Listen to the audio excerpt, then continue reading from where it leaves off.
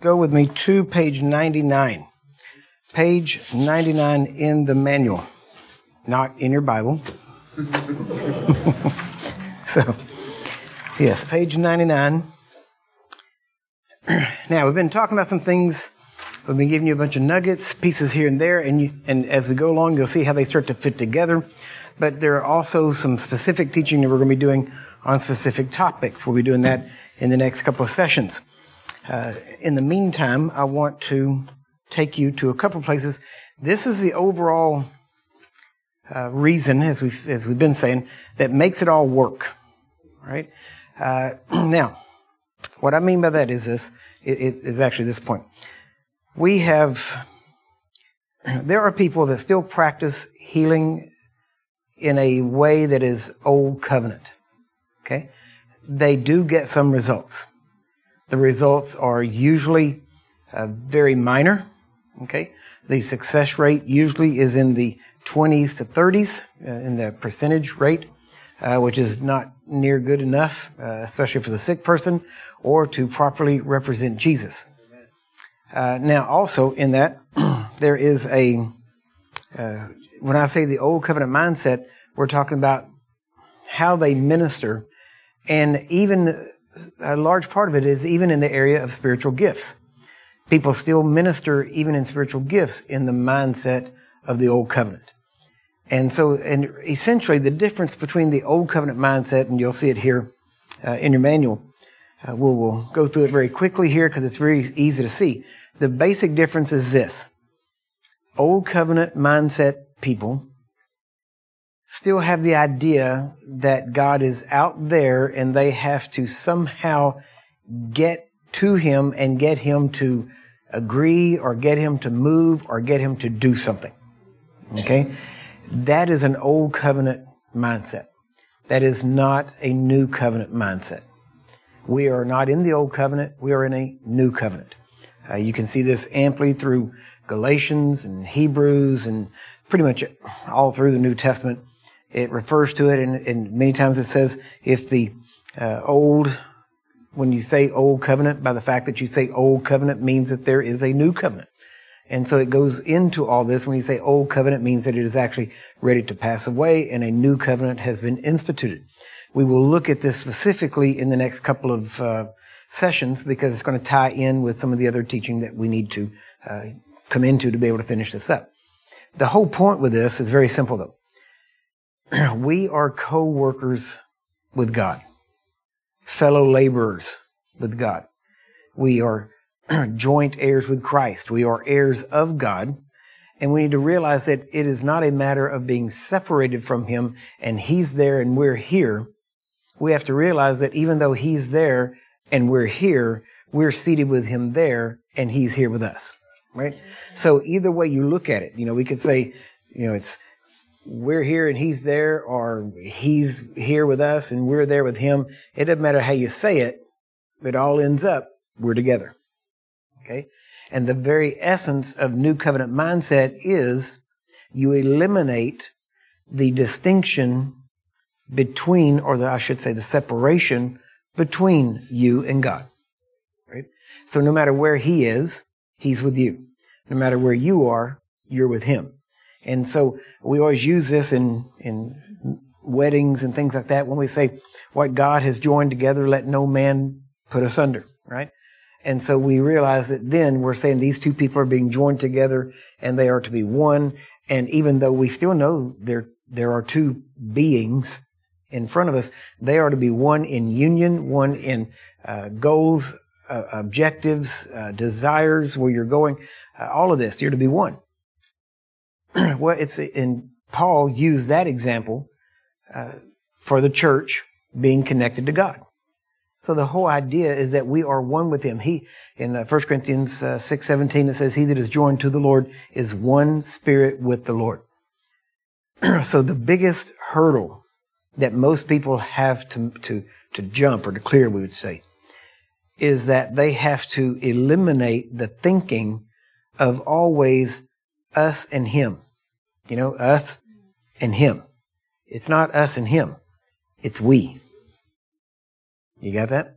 We are so joined together that this is why many times you'll hear us and people say, well, you're being too nitpicky over these things and, over these individual words. Well, it's because words form mindsets.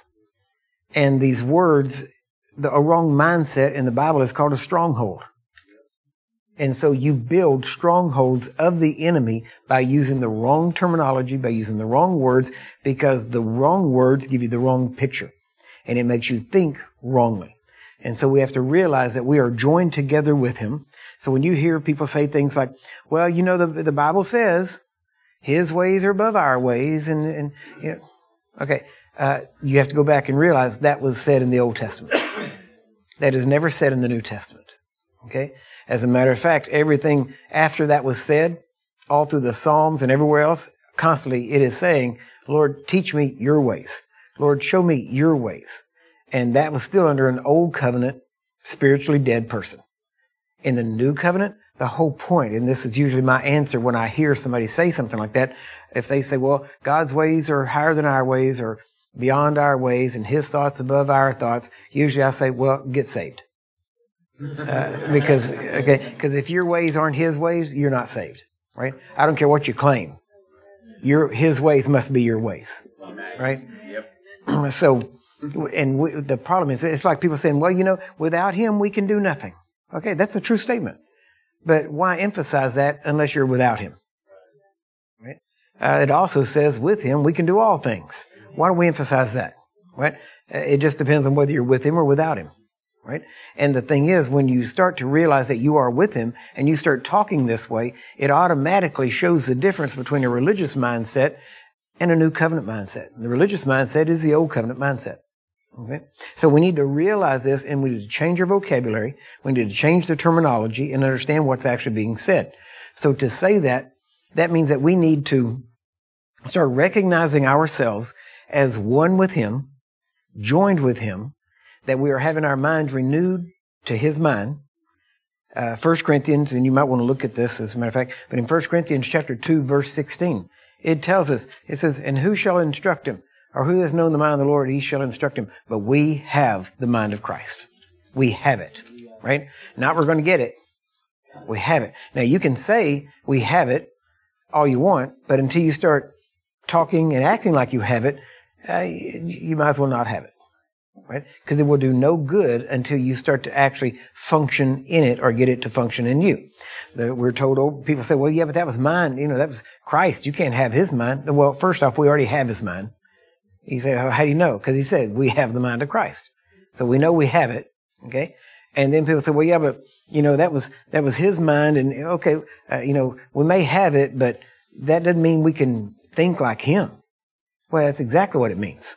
Okay, that is exactly what it means. And it says, he even tells us, let this mind be in you, which was also in Christ Jesus. So now we can find out how our mind is supposed to be working in conjunction with him. If you read that next part, he said, who didn't think it, even though he was found in the form of God, didn't think it was robbery to be considered equal with God. Well, you need to think about some of that, because it's kind of like, wow, that's pretty strong stuff, right? You start realizing, and he said, but nevertheless, he took on the form of a servant. Even though he knew he was Lord of all, he took on the form of a servant and helped mankind. And that's the primary aspect that we're to have in our mind. When he said, let this mind be in you, he was talking about having the mind of a servant, recognizing, why do you think he kept telling people, don't think more highly of yourself than you ought? That means that something we learn in here might, if we're not careful, could tend to make us think more highly of us, of ourselves than we might ought to think. That means there's some really good stuff in here. When we start reading it and believing it, we might start saying, wow, I'm really something. Well, yeah, because God made you something and you were something until you started thinking like that. And as soon as you thought you were something, you became nothing. Right?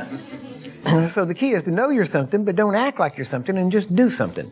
Yeah. Amen? So, okay? So, I don't know how I can do that. I don't know if that's, so, yeah, we'll have to get the tape and write that one down. So, but we need to realize, and really this is what, if you look at people like Smith Wigglesworth, John G. Lake, all these people, this is what made them different. It wasn't just a healing doctrine. It was the understanding that, see, what made their healing different was that they recognized they didn't have to ask God to do it. and they acted in Jesus' stead. In other words, what would Jesus do if he were here? That's what I'm going to do. I'm just going to act in his stead. I'm supposed to represent him, so I'm just going to act like him. I'm going to, and technically that's what, and understand, we should use the name of Jesus because that lets people know who we're connected to. It lets people know, it lets demons know, sickness know, all that they must obey because we're using that name. That's the authority that we are operating in. See, it's not your authority, it's his authority, the authority of his name. And so you use that name. But do you realize there were many times that they did some amazing things and didn't use the name of Jesus? And the reason was because they were doing it in his name. See, they weren't just saying, in the name of Jesus. See, it's not an incantation. It's not some charm that you invoke, right? It's not like a spell or something like that. It is that when you use the name of Jesus, then you have to act in the name of Jesus, which means you have to not just say what he wants said, you have to do what he wants done. And when you do that, you start doing things, and this is the amazing thing. You start doing things that only God can do.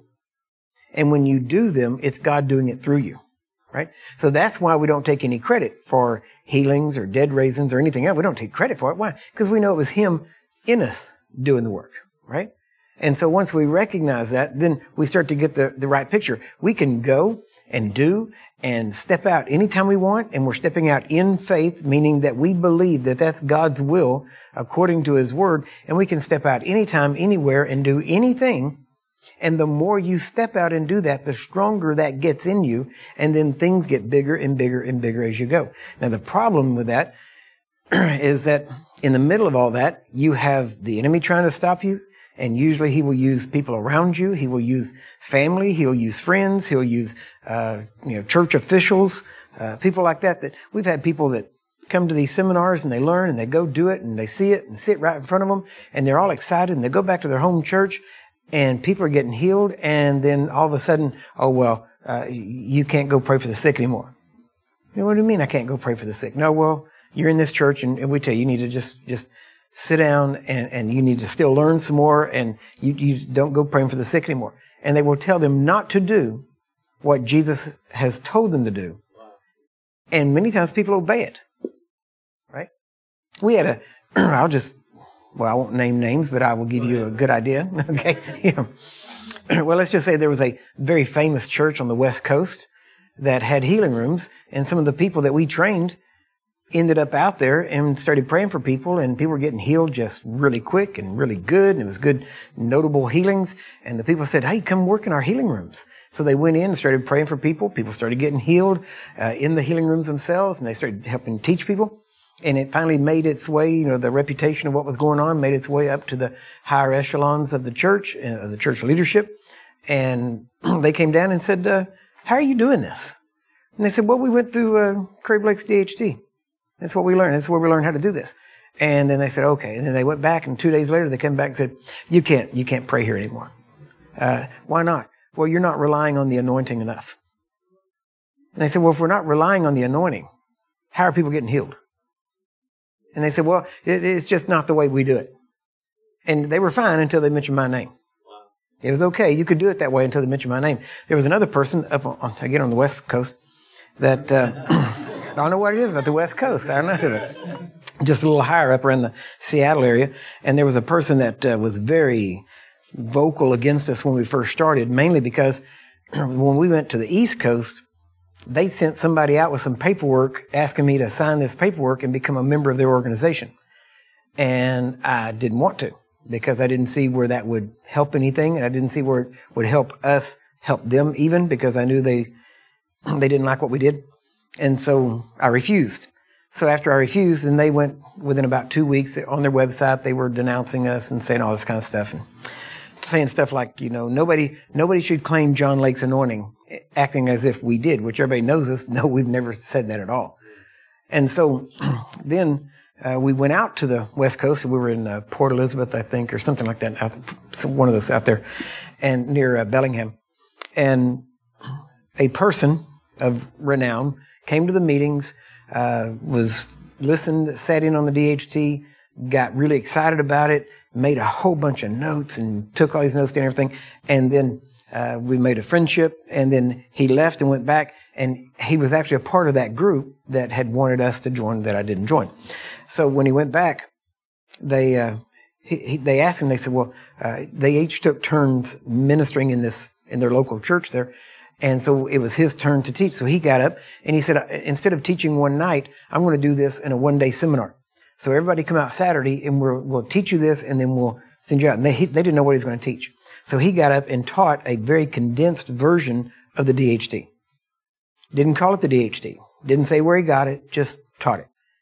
Oh, everybody there was excited, loved it, wanted to join into it, wanted to say, yeah, this is it. This is what we've been looking for. And then one of them, the guy that wrote me the letter saying join, asked him, said, where did you find this? He said, I went to Curry Blake's meeting out here. And he said, this is what he teaches. Oh, well, on second thought, we really probably shouldn't add this into what we're teaching here. It might confuse the people. And it's like, you're the only one confused, But so we've seen that kind of stuff. And we've seen it where people, just because of a name association or something else. The amazing thing is, if you go back and read the prophecy that Dr. Lake gave, he actually said that. He said that we wouldn't be understood, but we would also be rejected by our brethren. So every time I hear that, I'm like, yep, Lake was right. Just here's another one. He too experienced all that kind of stuff. But the only reason I'm saying this is because I want you to realize when you leave here, you need to have this in you. You need to continue studying it. You need to make sure you got it. And you're going to have to make a decision, because there will be somebody that will tell you to stop. And you're going to have to make a decision as to whether you're going to believe the truth and you're going to keep moving forward, or you're going to back off just to stay in the good graces of whoever you're around. Right? Now, I can tell you, I've said it often. If you're going to walk with God, sometimes you're going to walk alone. Amen. And there were several years that I did walk alone. There's many years that everywhere we went, there was absolute rejection. I mean, they didn't take it. No, the people loved it. The ministry didn't like it, which really shocked me, because if the people get this, the ministry would have an easier job because they don't have to do it all. But unfortunately, a lot of people in ministry are actually broken, wounded people that need to be needed. And when you start helping people realize that they're not needed, they get upset. And you say, well, what do you mean not needed? Well, the fivefold ministry is needed, but you shouldn't be codependent. Right? They're needed to help grow you and teach you and send you out, not to gather you up and keep you there and not have you do anything. And so that's been one of the main things. But that's the difference here is that is an old covenant mindset versus a new covenant mindset. The new covenant mindset is to teach, train, equip, send out. An old covenant mindset is to gather and to make sure everything is done in a certain way. Now, there are rules, there are ways to do things that make it right. There's things, and in the beginning, it's good to adhere to them. And then as you learn, you can actually start to kind of branch out on your own, so to speak, meaning that you'll start to do things a little bit different. You'll start experimenting. When I was in, where was that? Grand Junction, Colorado. I tell a story all the time. There was this, at the time that I was there was during the same time when Benny Hinn started waving his jacket at people. If you remember that, it's about the same time period. And so that was a big thing. And he caught a lot of flack over it. And it was funny because I was teaching one night and we had just doing some demonstration healing. And this lady came up, little lady, elderly, deaf in both ears. And the deacon guy was there with her, one of the elders in the church. And he was standing next to her. And I got up and I said, look, I just want to show you. It's not about the method. I can lay hands on her. I can speak a word. I said, and I was, feeling kind of aggressive. Okay. And so I can do this any way I want to. I said, God doesn't care what I do as long as I can release my faith when I do it. He doesn't care how I do it as long as I can release my faith. And I said, I can lay hands, I can speak a word, or I could step back, and I stepped back about 15 feet. And I said, I could step back and I could wave my hand. And I said, in Jesus' name, you deaf and dumb spirit, come out. That was it. They both fell. Bam. When they fell down, they both started getting back up. He helped her up. Her ears perfectly open, perfectly, could hear perfectly. Then the elder walked over to me and he said, Brother Curry, he said, that's amazing. He said, I was deaf in one ear. Well, I didn't know that. He said, but I can hear. And I said, well, now we know why Jesus called it a deaf and dumb spirit. I was aiming at the one in the woman, and the one in you was so dumb, he didn't know any better, so he left too, right? So, okay. Now, Not saying that's exactly correct theologically, okay? But regardless, they both got free. And I was just aiming at one, you know? And so the whole point was that I waved my arm. What you do, it's not the method. See, we get hung up on the method. And then we try to imitate the method. And we have to realize it's not the method. Whenever it says to imitate those who through faith and patience inherited the promises, it doesn't mean go back and do what they did. It means look at their faith. What kind of faith did they have? You don't have to imitate their action. Now, sometimes it'll correspond, but you don't have to imitate the action. You imitate the faith, right? Because, most of you may never be in a place where an iron axe head is borrowed and then lost, and you have to go, touch water with a twig and get it to rise, okay? But the idea is the faith that it took to do that. Amen? And so we have to be able to look at not the methods, but the faith. And whatever we can do to release the faith, then that's what we need to do. Some people need to do certain things to release their faith. Other people don't. The problem is, if you set up any type of ritual for how you release your faith, eventually the ritual will become more important than the faith. And eventually it will become the idol. Because you'll think you have to do that. There's all kinds of, you'll see some of them a little bit later on, because we're going to talk about some specific teachings. But in this, I want to show you the difference between Old and New Covenant. Because without it, you will only get usually between 25, 30, maybe 40% success. Maybe. And that's even with gifts. But if you learn how to operate from a New Covenant mindset, everything changes. All of a sudden, there's freedom. And in that freedom, power flows easier. One of the things, I'll give you just a kind of strange little thing, right? Whenever I minister, if you watch me, when I start to minister to people, I will step up toward them, and many times I will step up and I will take their hands. And if you'll see my arms are bent roughly at 90 degrees, maybe not a perfect 90, but roughly, right? And then when I do that, as soon as I take their hands, if you watch, I will step back a little bit and straighten my arms. Now you say, why would you do that? It's not about me trying to, I don't purposely think about it, but there is a fact. Dr. Lake said that the power of God in the natural was like electricity. Well, that's a really good example, okay, of how it flashes through and how it does things. It's a good example and how it works. And there's even there's a lot of correlation to it. And the reason Dr. Lake talked about it was because in his time, electricity was still a fairly new thing. And there was a lot of excitement around it and what it could do. And they were finding out new things. And there's even a conductivity of like electricity that when we were in Africa last time, and I've done this actually several times. I think we did it in Peru too. I'm not sure. I don't remember if we did. But there'll be times whenever there'll be people in the middle aisle that I can't get to or in the middle of a row. And I'll just tell them, okay, everybody just grab hands. And they'll just grab hands. And I'll take the hands of the person on the end. And then whenever I just decide to release the power of God, it will go through every person except the last person, which is the person that needs it, and they'll get it. It just flows through. Why? Connectivity or conductivity. Okay? It works just like electricity. It's amazing.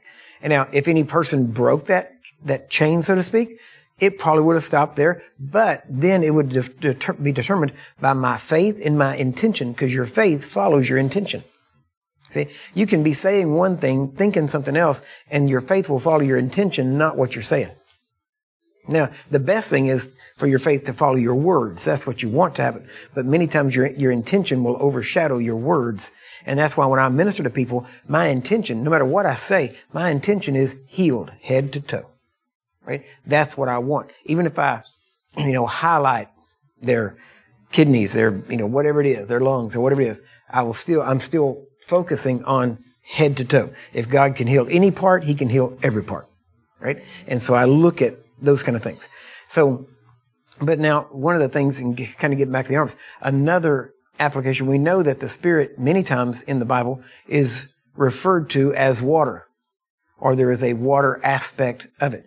And whenever I minister, what I've noticed, and see, if I come out here and I, do anything, right, just my hands anywhere, I may not feel anything. And many times even when I'm ministering, I don't feel anything because I don't require it. Okay? Even if I don't feel anything, sometimes they'll feel it and I don't. Sometimes I feel it and they don't. Sometimes we both feel it. Sometimes neither of us feel it. right? And none of that determines whether they get healed or not. Okay? None of that matters as to whether they get healed.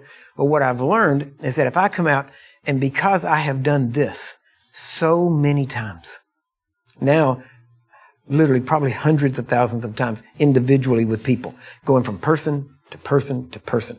Whenever I do this and I stand here for probably maybe 15 to 20 seconds, I will start to feel. Why? Because the spirit in me has literally been trained that when I do this, oh, this is work mode. This is healing mode. This is when I flow. So it's like I do this and he goes, okay, let's get with it. And he starts flowing, even if there's nothing there to flow to. Now, you say that sounds strange. I know. How do you explain it? I can't. I never said I know everything. Okay? I've learned a few things that work really, really good. And that's what we stick with. Okay? And then we also experiment to check things out.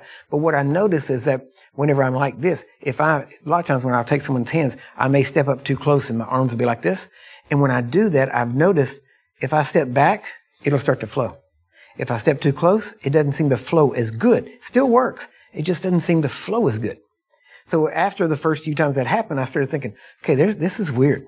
Whoa, what's going on here? See, I like to analyze things and say, okay, how does it work? Why is it working? Because if you can figure out why it's not or why it is working, then you can figure out the opposite. And so I noticed, and I started realizing because he's talking about being the spirit, and he says, out of your belly will flow rivers of living water. Then this is kind of like garden hoses. And the more I bend a garden hose, the kink in the garden hose causes it not to flow as good. Now, I didn't think of that and make it happen. It was happening, and I was looking for the explanation. And so then I started doing that, and I started seeing, and it's funny because then I would actually, when I stepped up, I would do like this on purpose. Well, what's it doing? Building up.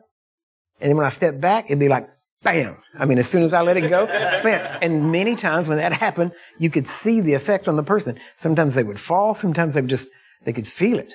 And so I started noticing that it wasn't anything I was trying to do. It was things I was just making note of. Because see, when you're ministering, you'll start to notice things.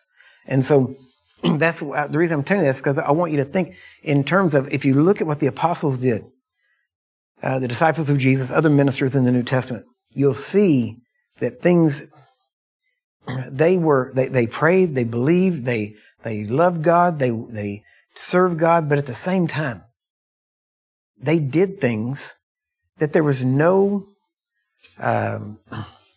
precedent for. They did things that, many times. I mean, there were things that they had nothing to go by, and they just did it. And many times we look at it and we think, well, like prayer clause, right? There was really no precedent, okay? The closest we could get would be the hem of Jesus' garment. And so, and even then, even in the Bible in Acts 19, they don't call it a prayer cloth. It just says handkerchiefs and aprons that were taken from Paul's body. But it does say that that God wrought special miracles by the hands of Paul, meaning this was unusual. This was not the normal thing, but it started happening. But guess what? Now prayer cloths, as we call them, are very normal, right? They're not special miracles anymore, right? Why? Because they've become common, not in a bad way, but we know how they operate. And so we use them all the time. Well, and if we can do that and we get prayer cloths or cloths come in to us, all kinds of stuff, we pray over them, we send them back. We have our own, if somebody requests them, we have our own cloths that we have bought, that we've imprinted on them, that kind of thing, and we laid our hands on them. And all we do is, there's no magic to it. It's just we do the same thing with the cloth that we would do with a person. And we just hold it and just let life go into it. And sometimes, usually when I do that, I'll say something like, Father, I thank you that wherever this cloth goes, there'll be healing, there'll be deliverance. Whatever it is, whatever they need, you will provide it. And right now, by an act of my will and my faith, I release your life, your spirit into this cloth. And I just do it. And then we send it back and we get testimony. We've had some of the greatest testimonies that we've ever had have come by way of prayer cloths. I mean, just amazing things. And what I love about it is that there was one lady in particular that had a brain tumor, and it was inoperable and it was terminal. And she was in Springfield, Missouri, and she wrote to us and we sent her a handkerchief. And then when she got it, she wore it, she got healed. She was a part of a group. And whenever she got healed, everybody wanted that cloth. So she started passing the cloth around, and everybody got to wear it for like a week or so. And everybody that wore it got healed. Every one of them. When I see, for me, when I hear stories like that, I love it because it goes further to prove that whenever we did what we did, He didn't have just her in His mind. He didn't release power just for her, and when we give it to somebody else, it doesn't work. It's His life, His power, His Spirit is in that, and it heals whoever it touches, which shows God wants to heal everybody. He'll heal anybody. It doesn't even matter. You see, and this is what I want to get across to you. In the church as a whole, and when I say the church, I'm about the body of Christ, what we've done in the church is that we have made healing about the person. And we have to realize healing is about God, right? But it's about us releasing Him. It's not about the person. One of the instances, I told you earlier about whenever I was at the church in Vancouver. Did I tell you about the church in Vancouver? I told you, didn't I? When everybody, the 800, 1,200 people got healed. Okay, the Russian church. There you go. Yeah, good. I was at a meeting last weekend, and I told them, I couldn't remember if I told you or not, because kind of all the meetings tend to blend if you're not careful. And so we've had that kind of situation to where I didn't know anything about it. But there's a Bible situation the same way. If you go, actually, we can look at it. Let's go to, and we're going to stay in John. We're going to be there anyway. So go with me to John chapter 5. John 5.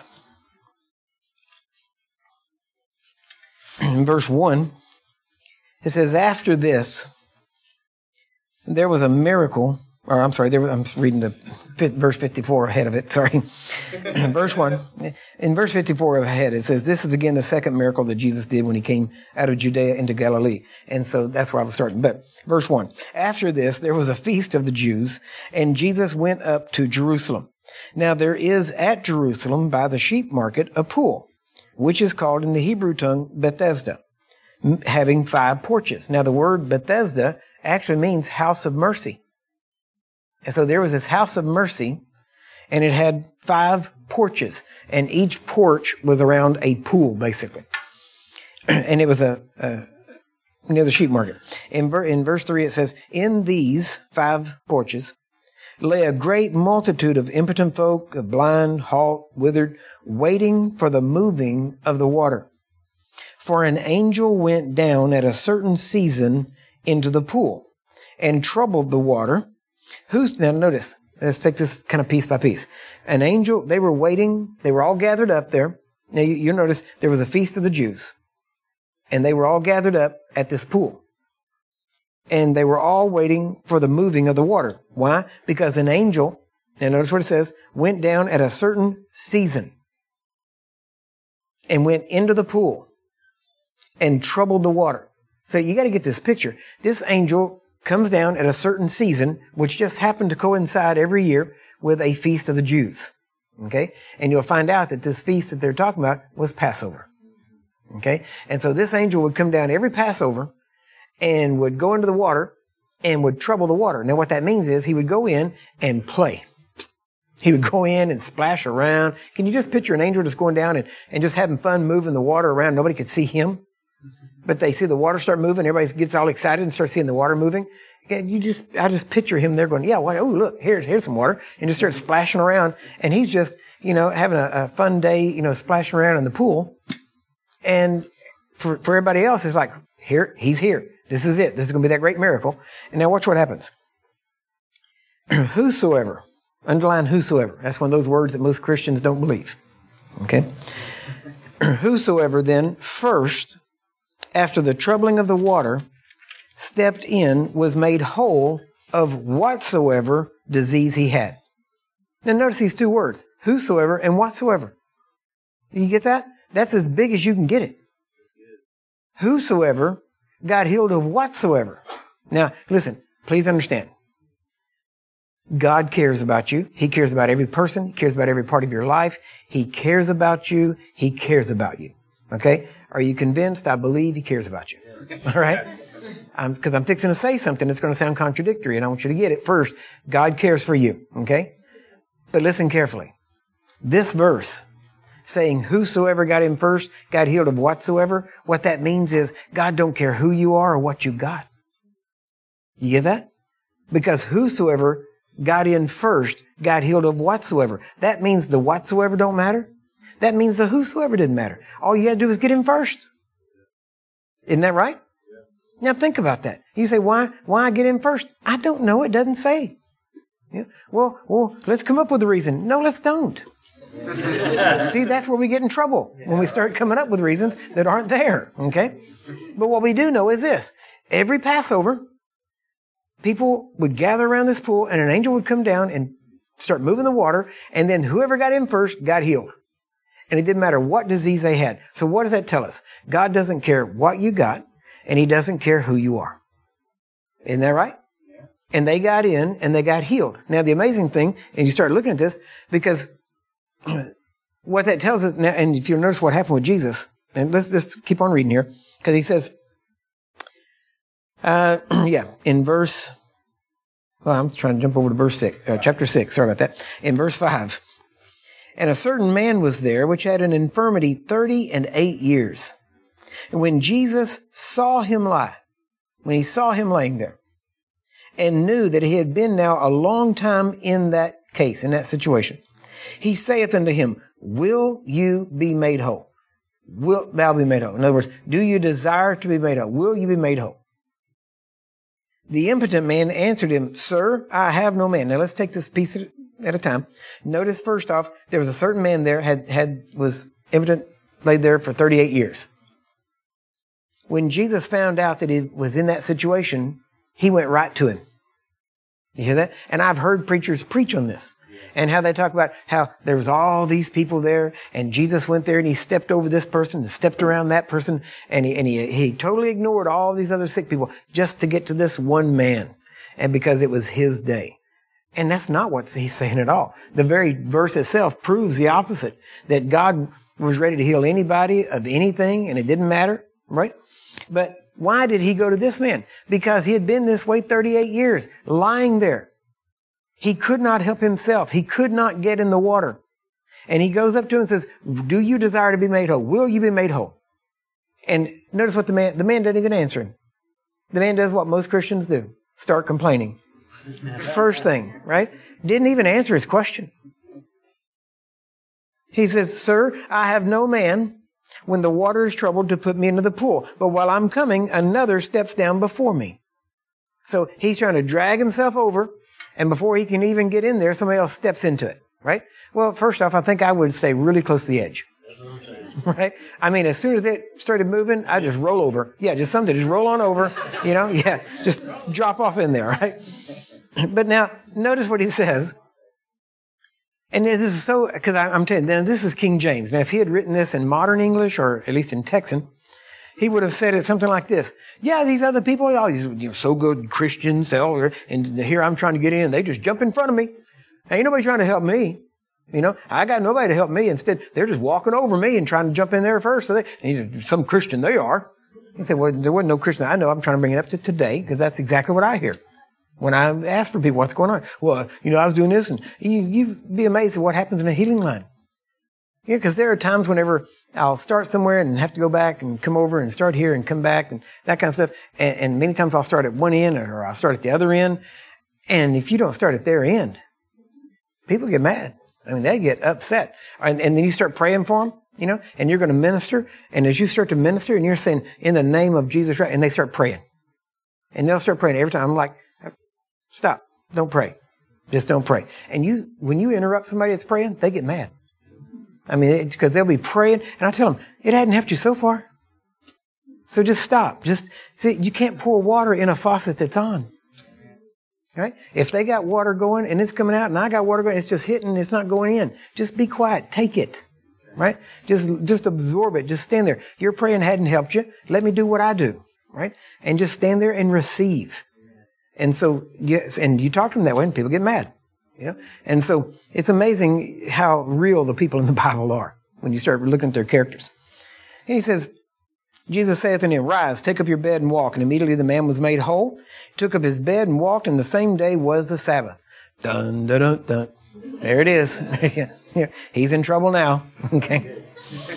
And we know the story. And I like the stories because the whole point of this, people will bring this up. Well, why didn't he heal everybody? Well, it says right after that, he had to kind of make his way, get away from everything because of what was going on and because of the people, and then everything would have been, and he would have been made king, and then it would have caused problems, so he had to kind of sneak out. But if he'd have been there long enough, I guarantee he would have healed them all. Right? Why not? You say, well, what makes you think so? What makes you think not? Everywhere else he went, he healed them all. Why would this be different? But the thing that points out is that why did Jesus go to that man? Because he had no man. He had been that way a long time. It wasn't right. He went to him. And notice he didn't say, how much faith have you got, or anything else. Even after the man's complaining, he says, rise up, take your bed and walk. That I've heard enough. Just shut up and get up and go. Just go. Right? But notice, and the only reason I'm bringing that out is because I want you to get the idea that what they did, even through Acts and all the way through, they went about doing good. Anybody that got in their path, they helped. Right? They had this power within them. And that's what I want to get across to you. I don't want you to have to think that every time something happens, you've got to go fast and pray, and God's got to grant it, and he's got to pull this, push this button, pull this lever, and out, the celestial vending machine comes power to heal. Right? That's not what it is. Now, I will tell you also, if you go into 1 John in chapter 1 and in chapter 3, he actually goes into this, and twice he says the same thing, but gives different. Okay? He starts it the same way. This is the message that you've heard from the beginning. What? That God is light, and in him is no darkness at all. Right? Now think about that. And then later on, he says that God is love, and that we are to love one another. Right? So we have to realize that this whole point, all I've been sharing with you over the last 3 days is very simply this. God is light, and in him is no darkness. See, the God that most Christians present to the world has darkness in him. Yeah? Oh, I won't heal you until you get the sin out. Oh, I won't heal you until you get this broken. Or I won't heal you. See, God, that's not God. God is light in the sense that there is no darkness in him. He's good. He's pushing. He's done everything he can do to get you healed. And now all he's trying to do is get his followers to work with him. And instead, we work against him. By telling somebody, well, you don't deserve it yet, for whatever reason. We wouldn't say those words, but we'd come up with something else. And we have to realize it's not about us. Jesus made it very clear. Have you ever noticed whenever he was talking about power, he said, when he said, go heal the sick, do all these things, heal the sick, raise the dead, cast out devils. He said, freely you've received, freely give. Now, it's funny because the way the church has taken that, he said, heal the sick, raise the dead, cast out devils. Oh, and by the way, it's time to take up the offering. So, we've given you freely, so freely give back. For some reason, we think that he switched into an offering sermon. He didn't. When he said, freely you've received, freely give, he was still talking about power. He was still saying, listen, I'm giving you this power. He said, behold, I give you power. Not you earned it. He said, I've freely given you this power, so freely give it away. Don't pick and choose. Don't try to decide who deserves it and who doesn't. Just give it away. See, that's what we've got to realize as a church. When we start doing that, things get so easy because I don't have to go in and find every problem. Don't have to go in and find every, how did it get there? How long has it been there? What spirits are there? How many are there? What are their names? Which one is the gatekeeper, the one that I got to get? And if I get him, all of the others will go. It's none of that. You don't see any of that in the Bible. And yet, we have built up an entire industry in the church with that. Beloved, we've got to see, we've not only got to see God ourselves in his nature and in his character that he really is, we've got to present that to the world. And when we do, the world will love Jesus. Most of the world loves Jesus now. They just don't like the church. Right? They love Jesus. They just don't like his kids. I've told God that myself. God, I love you. There's just some of you kids I can't stand. There's some of you kids I can't deal with. Right? But we need to be the people that present the nature of God. Well, what better way is that than actually finding what needs a person has and meeting those needs, whether it's sickness, disease, hunger, clothing, whatever it is they need. See, we emphasize the power aspect, and that's fine because we need to make sure we have power and bring power, to the situation. But we have to realize it's not all about power. Most of it has to do with nature and character. And if you have the right nature and character, let me say it this way. If you have the right nature and character for power to flow well through you, that same nature and character will also cause you to want to feed the hungry and clothe the naked. Right? It's not, but many times, and let me just be honest with you, when I started, I wasn't looking for character development. My daughter died. I buried her. All I wanted was truth, and I wanted to know, how do we get the power to work? And that was it. And that's what I was going after. That's why I had no qualms about violating, things that people had built up, all these traditions and things. I had no problem with that. I'm like, look, if it's true, if faith won't work because of that, then let's know it. And if I can do that and faith still work, and this is, I don't have to pay attention, then great. It's one less thing I got to think about, because I don't have time. I mean, I got to send you to break here, but I want to give you this last thing before we go.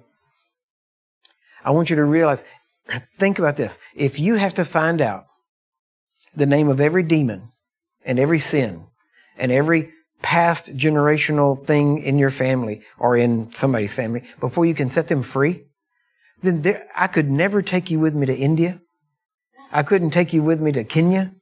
I couldn't take you anywhere with me, because you would be absolutely useless. For you to do any good, you would have to stay there the rest of your life, dealing with one person or one family. Why? Because they have millions of gods. They have sins and generational sin. I mean, every aspect of their life has a generational sin. Why? Because they're sin. They are still in sin. And yet it's amazing how, and see, this is what I've always said. If it's the gospel, it will work anywhere. And if it doesn't work anywhere, it's not the gospel. Right? And now, the bad part is, all this stuff that we've built up about having to search this thing out and know that and counsel this person, that only works here in America. Why? Because we're the only people that are so consumer driven that we want the personal attention, that I want you to dig into my life, and I want you to spend hours with me, because I'm so important. I deserve the hours of your time. And this is way bigger, because I'm just so important that this is way bigger than just a come out or a be healed.